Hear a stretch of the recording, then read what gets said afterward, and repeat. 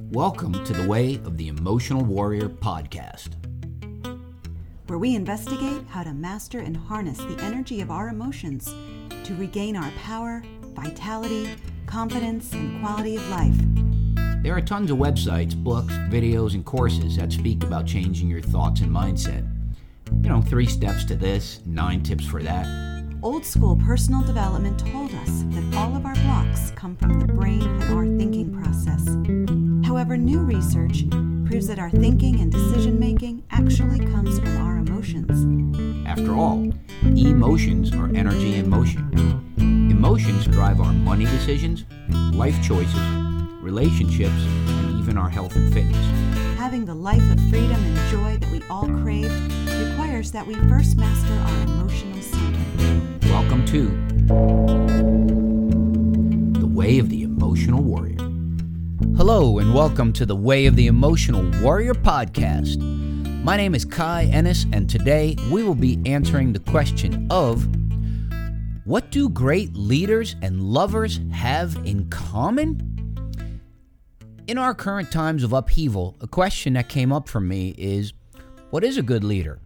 What in the world would make me want to follow anyone in this world, especially someone who thinks that they're a leader all on their own? The first person that came to mind who wrote a great book on the issue is Simon Sinek. His book, Leaders Eat Last: Why Some Teams Pull Together and Some Don't, lays out core principles of what makes a good leader, especially because what they accomplish is to bring people together into teams that produce ideas and work greater than any one single person could. I mean, think about that. That's what great leaders can do. And, a good leader eating last is just an analogy for they put the people that are their team first. Now, a few of the core principles that he proposes are as follows. Real responsibility means caring about other people and allowing yourself to get attached.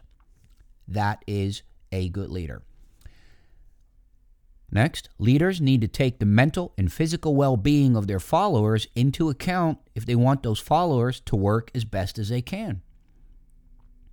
So, they need to make sure that they take care of your mental and physical well-being. Think about leaders doing that. And another one, there's actually quite a long list, but I picked the ones that kind of, lend itself to what we want to discuss about in this episode. So next, to be an effective leader, you'll need to learn to delegate and trust people to do their work effectively. If you've done your job as a teacher and inspirational manager well enough, your followers should do what they need to perfectly. I just find that inspiring. Then he says, humans first, numbers second. And you can picture that anything that's sales-oriented or performance-oriented, really the numbers come first, not the humans. Now, I agree with Sinek that leaders with these qualities make it easy to follow them. The ship is moving in the right direction with an effective captain at the helm. That makes sense. So, what does this have to do with lovers? Nothing. I just wanted a cool title.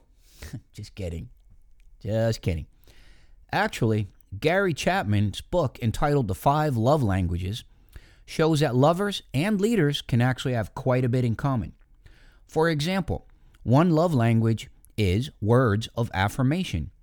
Now, if this is your love language, then a great leader would know instantly to work with you in that manner. Okay, they know to give you words of affirmation. Another love language is acts of service. This one means that a great leader would know when you're overwhelmed and would step in to relieve that pressure. Then there is the love language of quality time. This love language is about being together, fully present and engaged in the activity at hand, no matter how trivial. So a great leader knows to put down their phone, move away from the computer, and give you their undivided attention. Imagine what that means to the person. A, you, the person that is getting this attention, and B, what that means in terms of you and your respect for that individual. So there it is. Great leaders are great lovers in the sense that they fully engage in their people's love languages. Now, what drove me to actually want to do this episode is that I want to throw in another component. Is there anything that in the way of the emotional warrior we can add to this? I propose the following. Great lovers And great leaders possess the quality of timing. Timing, exquisite timing. When you do something is important, if not more so, than what you do. Both great leaders and amazing lovers know intuitively what to do and when to do it. This is a carefully crafted skill. Ego disappears. You start to intuitively know what to do and when to do it. This is a carefully crafted skill with tremendous acumen of human behavior and needs. I believe that what I've described here is actually most beneficial when realized and accomplished within oneself first, and then expressed to the outside world. So imagine that you start to understand the timing of your own inner world of wants and needs that are physical, emotional, and spiritual. It is truly an act of empowerment, an advancement of one's consciousness when you become your own best leader.